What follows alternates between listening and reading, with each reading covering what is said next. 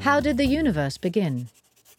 It's tempting to believe that it didn't, that there was always something, rather than nothing.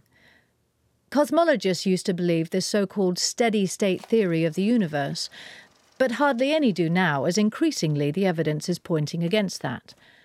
Most agree there must have been a Big Bang, a moment when the whole universe began as an almost unimaginably dense concentration of energy, roughly 13.8 billion years ago.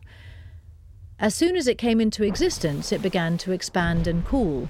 This process formed subatomic particles and then hydrogen and helium gas.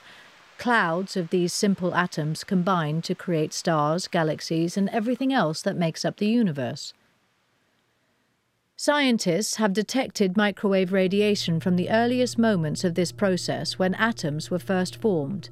This supports the Big Bang theory, as does the observation that the universe is still expanding, apparently propelled by the energy released at the start of everything. All this invites the question, what happened before the Big Bang? The traditional answer is that space and time didn't pre-exist the creation of the universe, so before the moment of creation there was nothing whatsoever, since there was no time or no place for it to be. But many cosmologists are now beginning to wonder whether there might be a more interesting answer to this question. Difficult though it is to comprehend, maybe there was something before the Big Bang.